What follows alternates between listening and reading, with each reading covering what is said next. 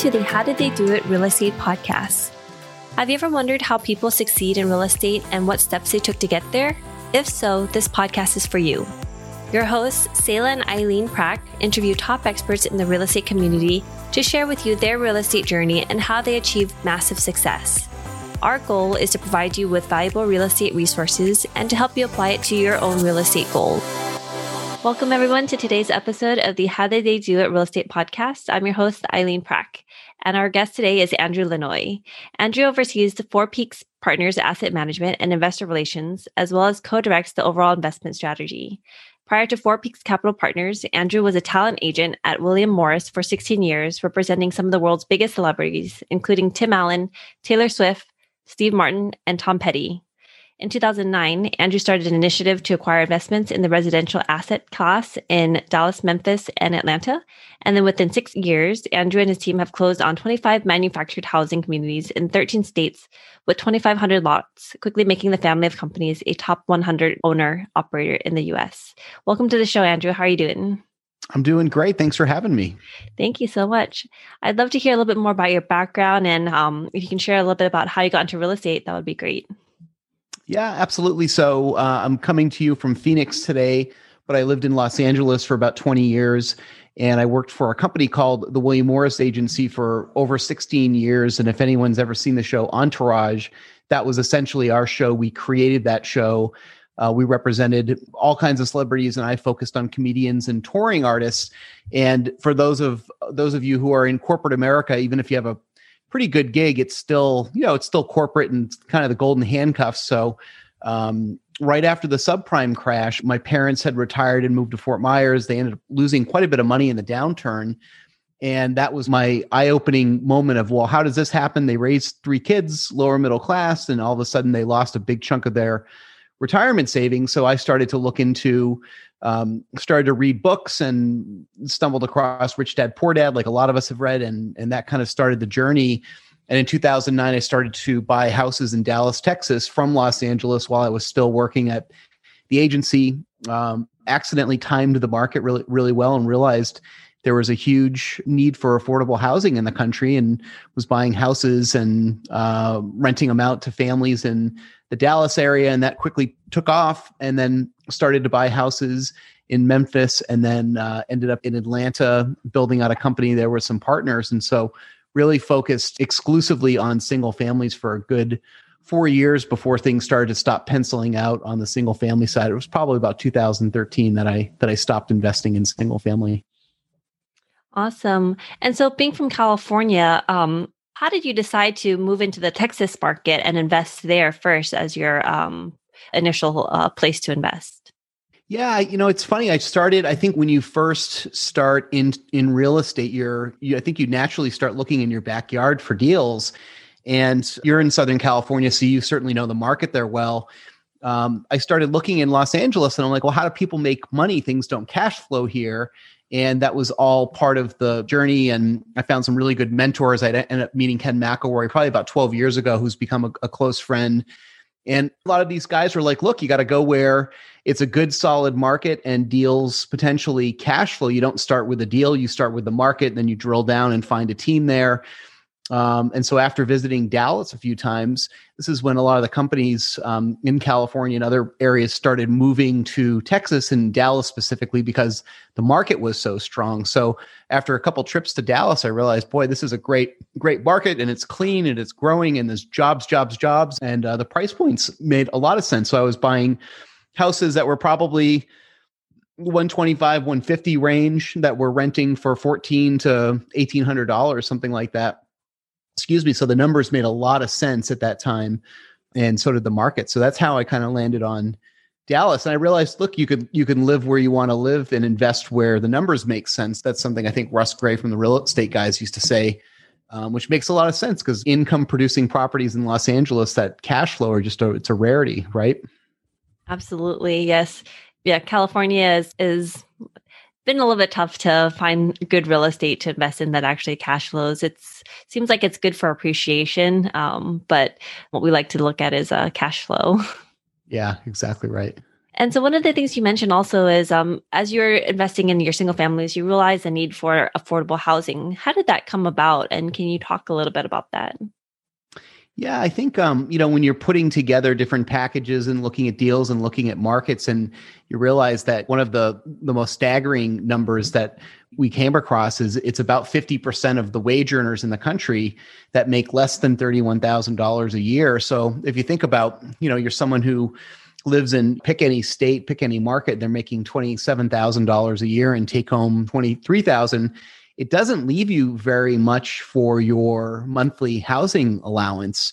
It certainly can't afford a $1,200 mortgage and put whatever 20% down on a, six-figure house, wherever that market is. So that's when I realized that it was half of the wage earners in the country that are really having a hard time just kind of keeping up and really living paycheck to paycheck. So when you kind of dig into that data, it's pretty alarming. Living in Los Angeles, you're in kind of a different world there, and you go to other markets and you're like, well, my goodness, you can buy a pretty decent house somewhere for $400,000. Where I used to live and where you are, you basically get a nice box on the street for that kind of money, right? Yes, absolutely. So when you're looking for the different properties to acquire and for the affordable housing, like what are some of the metrics that you're looking at that actually meet that criteria? So you're saying on the single family side, or just in general? In general, and then a little bit on the single family side. Yeah, I think when I was looking at single families and acquiring at that time, it was really, there's the kind of the simple 1% rule. So if a property costs $100,000 and you can rent it out for $1,000 a month, depending on the area, it might be able to cash flow. So that's really simple back of the napkin. And, you've got Texas as an example where I was buying properties in 2009, and a lot of those properties doubled in about a 5-year period, which hadn't happened in Dallas historically. Texas has always been kind of a slow and steady state.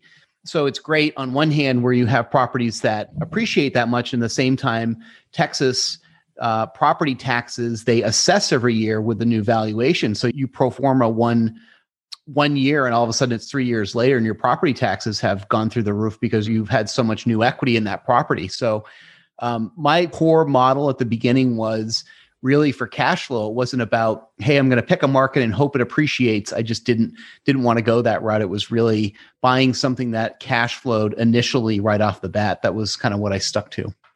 So after you got into single family, and then what did you do afterwards, after the things started not penciling out anymore for you? What was that transition like? Yeah, probably about 2013, had stopped buying single family. I started looking at multifamily, which even back then felt like it was getting a little frothy at that point. Cap rates were compressing. Looked at other businesses. I looked at other commercial real estate and had a friend who was buying manufactured housing in mobile home parks and had a few communities that he owned, and really took a good look at that model. And that's kind of when everything came full circle with the affordable housing side, and realized, boy, you could have this mobile home community where residents are paying a $300 a month lot rent and then some amount to own that home, or maybe rent that home if they don't own it free and clear. And you start comparing that to the other, an apartment of that size and, even renting a house. And I mean, it just blew everything out of the water as far as affordability. So it seemed to make the most sense in probably 2014, 15, started putting the companies together and acquiring manufactured housing and mobile home parks. Oh, great. And then, so you talked about a little bit about the manufactured housing. Can you talk a little bit about what that is and what you guys are looking for when you guys are moving into different markets?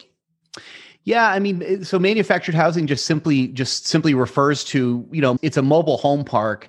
There's a bit of a misnomer because they're not really mobile. It's not something you can just hook up to the back of your pickup truck and haul it out in the middle of the night. They're brought in on special trucks and they're set. And generally when a manufactured home or a mobile home is set on a property, it stays there for the life of that home. So you hear mobile home parks, and I think a lot of people might think RVs and things like that, which there could be RV pads where someone comes in for, a season or rents a per month. But in our world, it's the manufactured housing or mobile home parks are those structures that are there and really stay there for the life of the home. Even if someone moves out, if they're renting it or they own it and something happens and they have to leave that community, generally that home stays there. So it's really mobile home parks, but the manufactured housing is just kind of another element of it. I see. So are you purchasing the manufactured housing where they're already established, or are you building it and creating that community? Yeah, it's already established. There's only a handful of parks that are built from the ground up every year. It's a small number. It happens to fall under kind of the not in my backyard mindset where, going back again, it's like the country needs affordable housing so desperately, but a lot of municipalities just don't want it in their backyard. So they make it hard with zoning and permitting and other things to go build. And it's also a completely different model if you're going to build. It's even different than building an apartment building, because in our world, we want our residents to own their homes. And so that takes time to, let's say you built a 100-space mobile home park and you're bringing in 100 homes to sell. It's a lot different than renting. It takes a longer time because there's a market absorption, right, where it takes to sell off those homes. So, at some point we're seeing cap rate compression, just like everyone's been through the past, 5-10 years since the subprime crash. At some point, it might make sense to develop, but it's really much cheaper to go in and buy something existing that has problems and issues and poor management, all those things that as real estate investors, that's what we look for. We look for, the more problems that we can solve, that generally the better of a deal you're going to get in some cases. Especially during now with COVID-19 and everything like that in the current market, what is that outlook like for you in that manufactured housing, and has it impacted that sector? Yeah, in general, it's a great question. I think our collections have been really, really good through this. I know that other people that I know in the space and who are in residential and affordable housing have said the same thing, that just the core business of collections have been great. What we found is that a lot of our residents, they're essential workers. They're the folks, it goes back to the $31,000 a year. And those are folks that are working at grocery stores and Walmarts and Targets and gas stations and everything like that. They're not white collar executives. It's the essential workers, and that's about half of the country. So our collections have been actually great through this. We've had other parts of our business that have been impacted. The commercial lending markets completely dried up for a while. Private equity markets really stopped because no one had a playbook for this, right? This all started for us, we started sending everyone home from the office back in March of last year of 2020, and haven't really sent anyone back to the office now. So that's when this started to unfold. And no one had a playbook to say, well, don't worry, it's only going to last 6 months and there'll be a vaccine at some point. I mean, just no one knew what the heck was going to happen. So I think everyone tried to, sit on cash and not really go out and acquire a lot. We were making offers at that point back in February and March, and we thought, well, boy, do we want a huge amount of money sitting out in earnest money on a property that we don't know if it's going to close in. Does it take 12 months to close a property when you get it under contract in March? I mean, the brokers didn't know.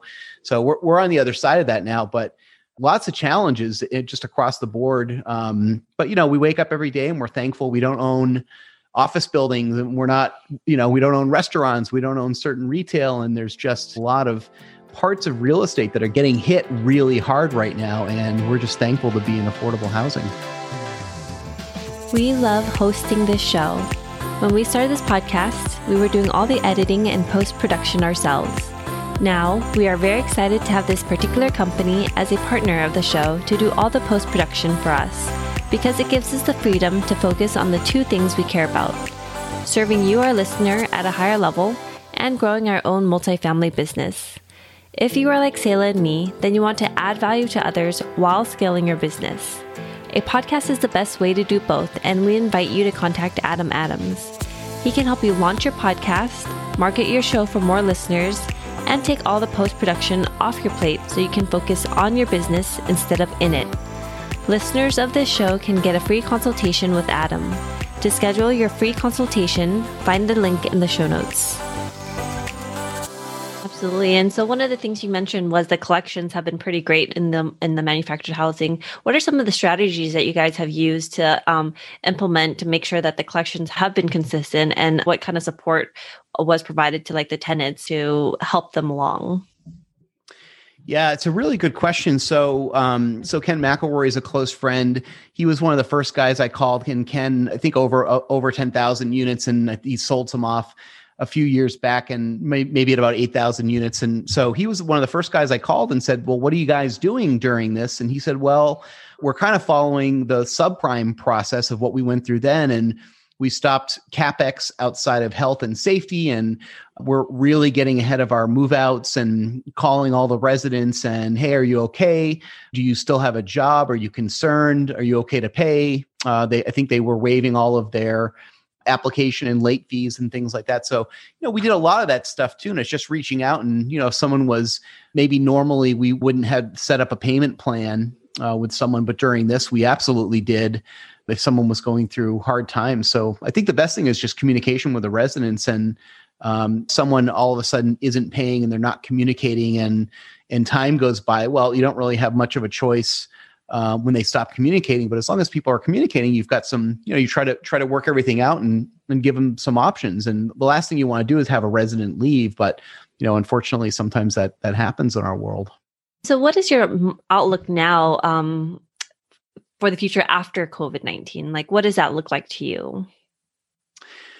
Well, we're looking at deals again now. I mean, cap rates have really compressed in our space. Blackstone, which is a big company, had made a $550 million acquisition in 2020. So there's kind of the REITs and the hedge funds getting into this space, into the manufactured housing space.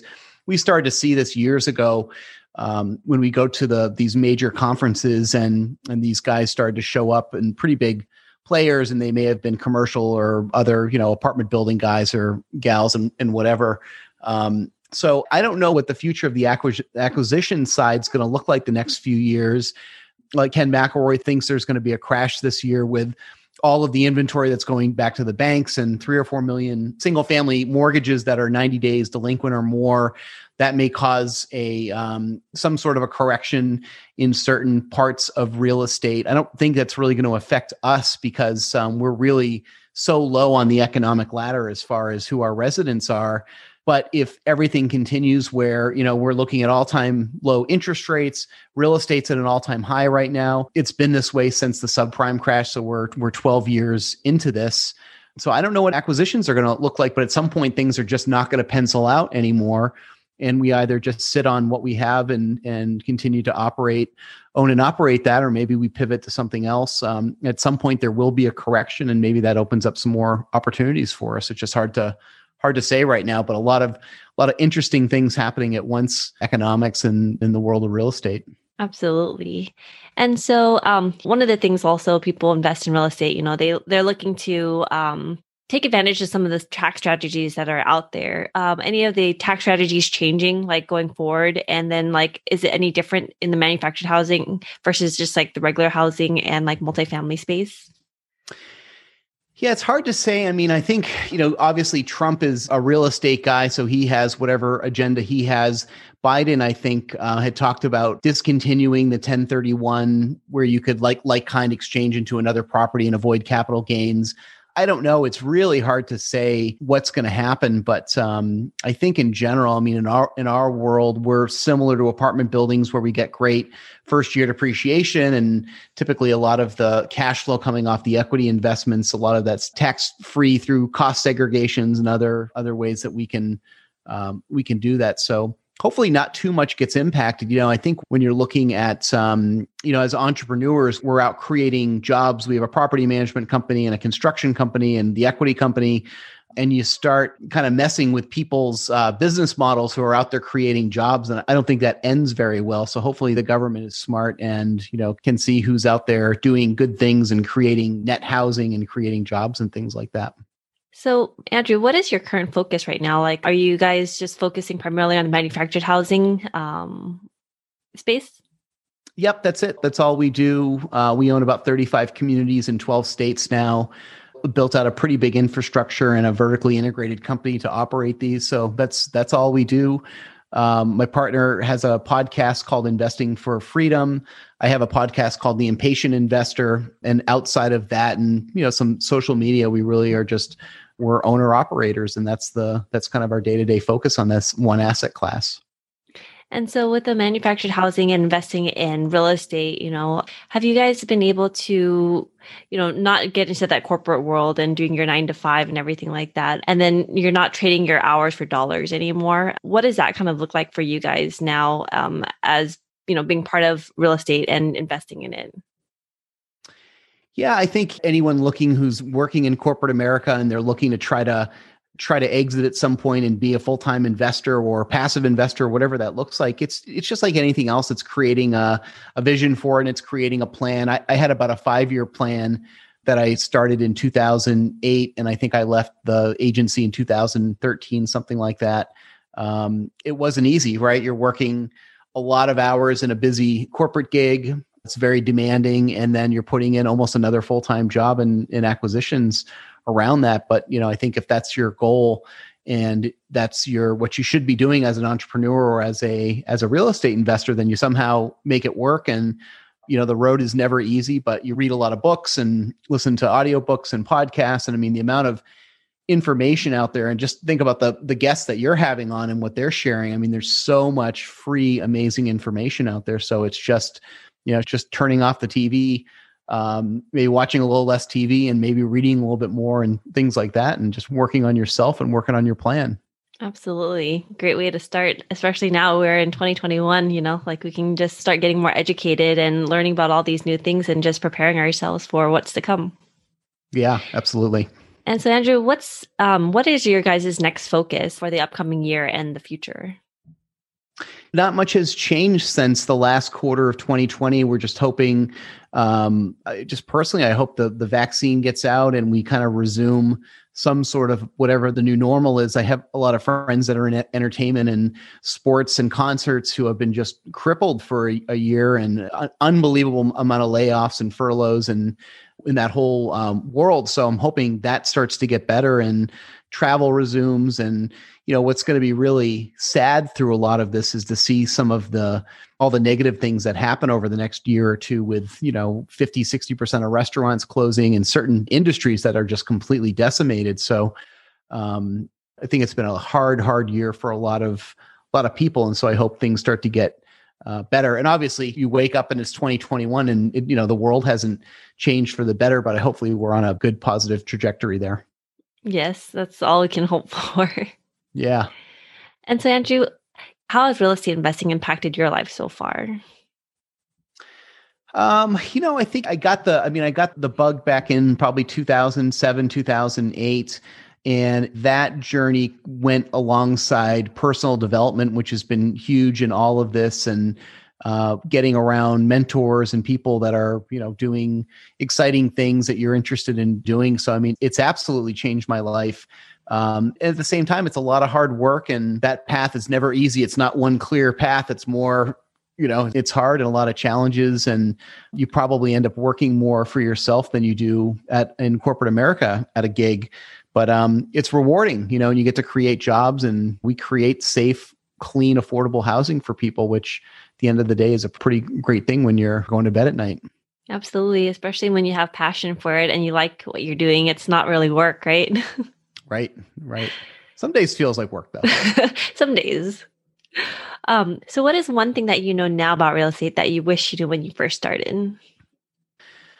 I don't know if there's one specific thing, but you just start doing deals and you learn a lot and you make a lot of mistakes, and hopefully the mistakes that you make don't sink the ship and they're just good learning experiences. So I think mindset is everything. I think I wish I had started on the personal development journey years before I started into real estate. And so that would be the biggest thing, is just, if we've all got 24 hours in the day, and a lot of people like to make a lot of excuses about why they're not why they're not happy where they are and things like that. And it's like, well, you could do a lot of things to change that. And so mindset, I think, is it's pretty huge, and just kind of get on the personal development track and find a couple great podcasts, or go, even if you don't have very much money, go to the library and start reading books. And I mean, YouTube's pretty much free, so there's a lot to do, but personal development's been a game changer for me in general. Yes, I would echo that. Once you switch your mindset into thinking and believing in what you want and focusing on the goals and the outcomes that you want to achieve, all you need to do is just set that plan in action and absorb all the knowledge you can, but then at the same time, take action. Absolutely. Yep. Absolutely. And so what is one thing that sets the successful people apart in the real estate investing business? I think it's similar. I think it's personal development. I think it's relationships. When I get around people who are really, really successful, whether they're, a public figure or whether they're not, a lot of it's the same thing. They have really good habits. A lot of them write down goals and do goal setting. And a lot are just in that personal development space. So they're always trying to be better. They're empathetic. They help other people, generally pretty kind and caring people. So that's a lot of who I try to spend time with. And I think a lot of the successful people that I met all have those similar qualities. And are there any tools or techniques that you could share that has improved the efficiency of your life or your business? I think a couple things for me, definitely. I mean, I went from really never reading anything to 12 years ago, just devouring through books and podcasts and audiobooks and things like that. That's been huge. Meditation's been really great for me. Can't think if there's too much else other than just kind of that big bucket of personal development. I think that's been a game changer for me for sure. Awesome. Thank you. And so, Andrew, if our listeners wanted to find out more about you and what you do, where can they go? Yeah. So the best place, two places. One is the company website is fourpeakspartners.com. It's FOUR peakspartners.com. And then the podcast is theimpatientinvestor.com. And that's probably the best place to find us. Awesome. Thank you so much, Andrew. Really appreciate everything that you shared today. Yeah, thanks for doing what you're doing too. It's great, and keep up the awesome work. Thank you. And thank you for listening to our podcast today, brought to you by Bonavest Capital. We would really appreciate it if you can go to iTunes right now and leave a rating and written review. Also, please don't forget to subscribe so you can always get the latest episodes. You can also connect with us on Facebook, How Did They Do It Real Estate. We'd love to hear your feedback and any topics that you're interested in for future episodes. Lastly, to learn more about us, you can go to bonavestcapital.com and fill out the Contact Us page so you can speak to us directly. Nothing on the show should be considered as specific personal advice. Please consult your legal, tax, and real estate professionals for individualized advice.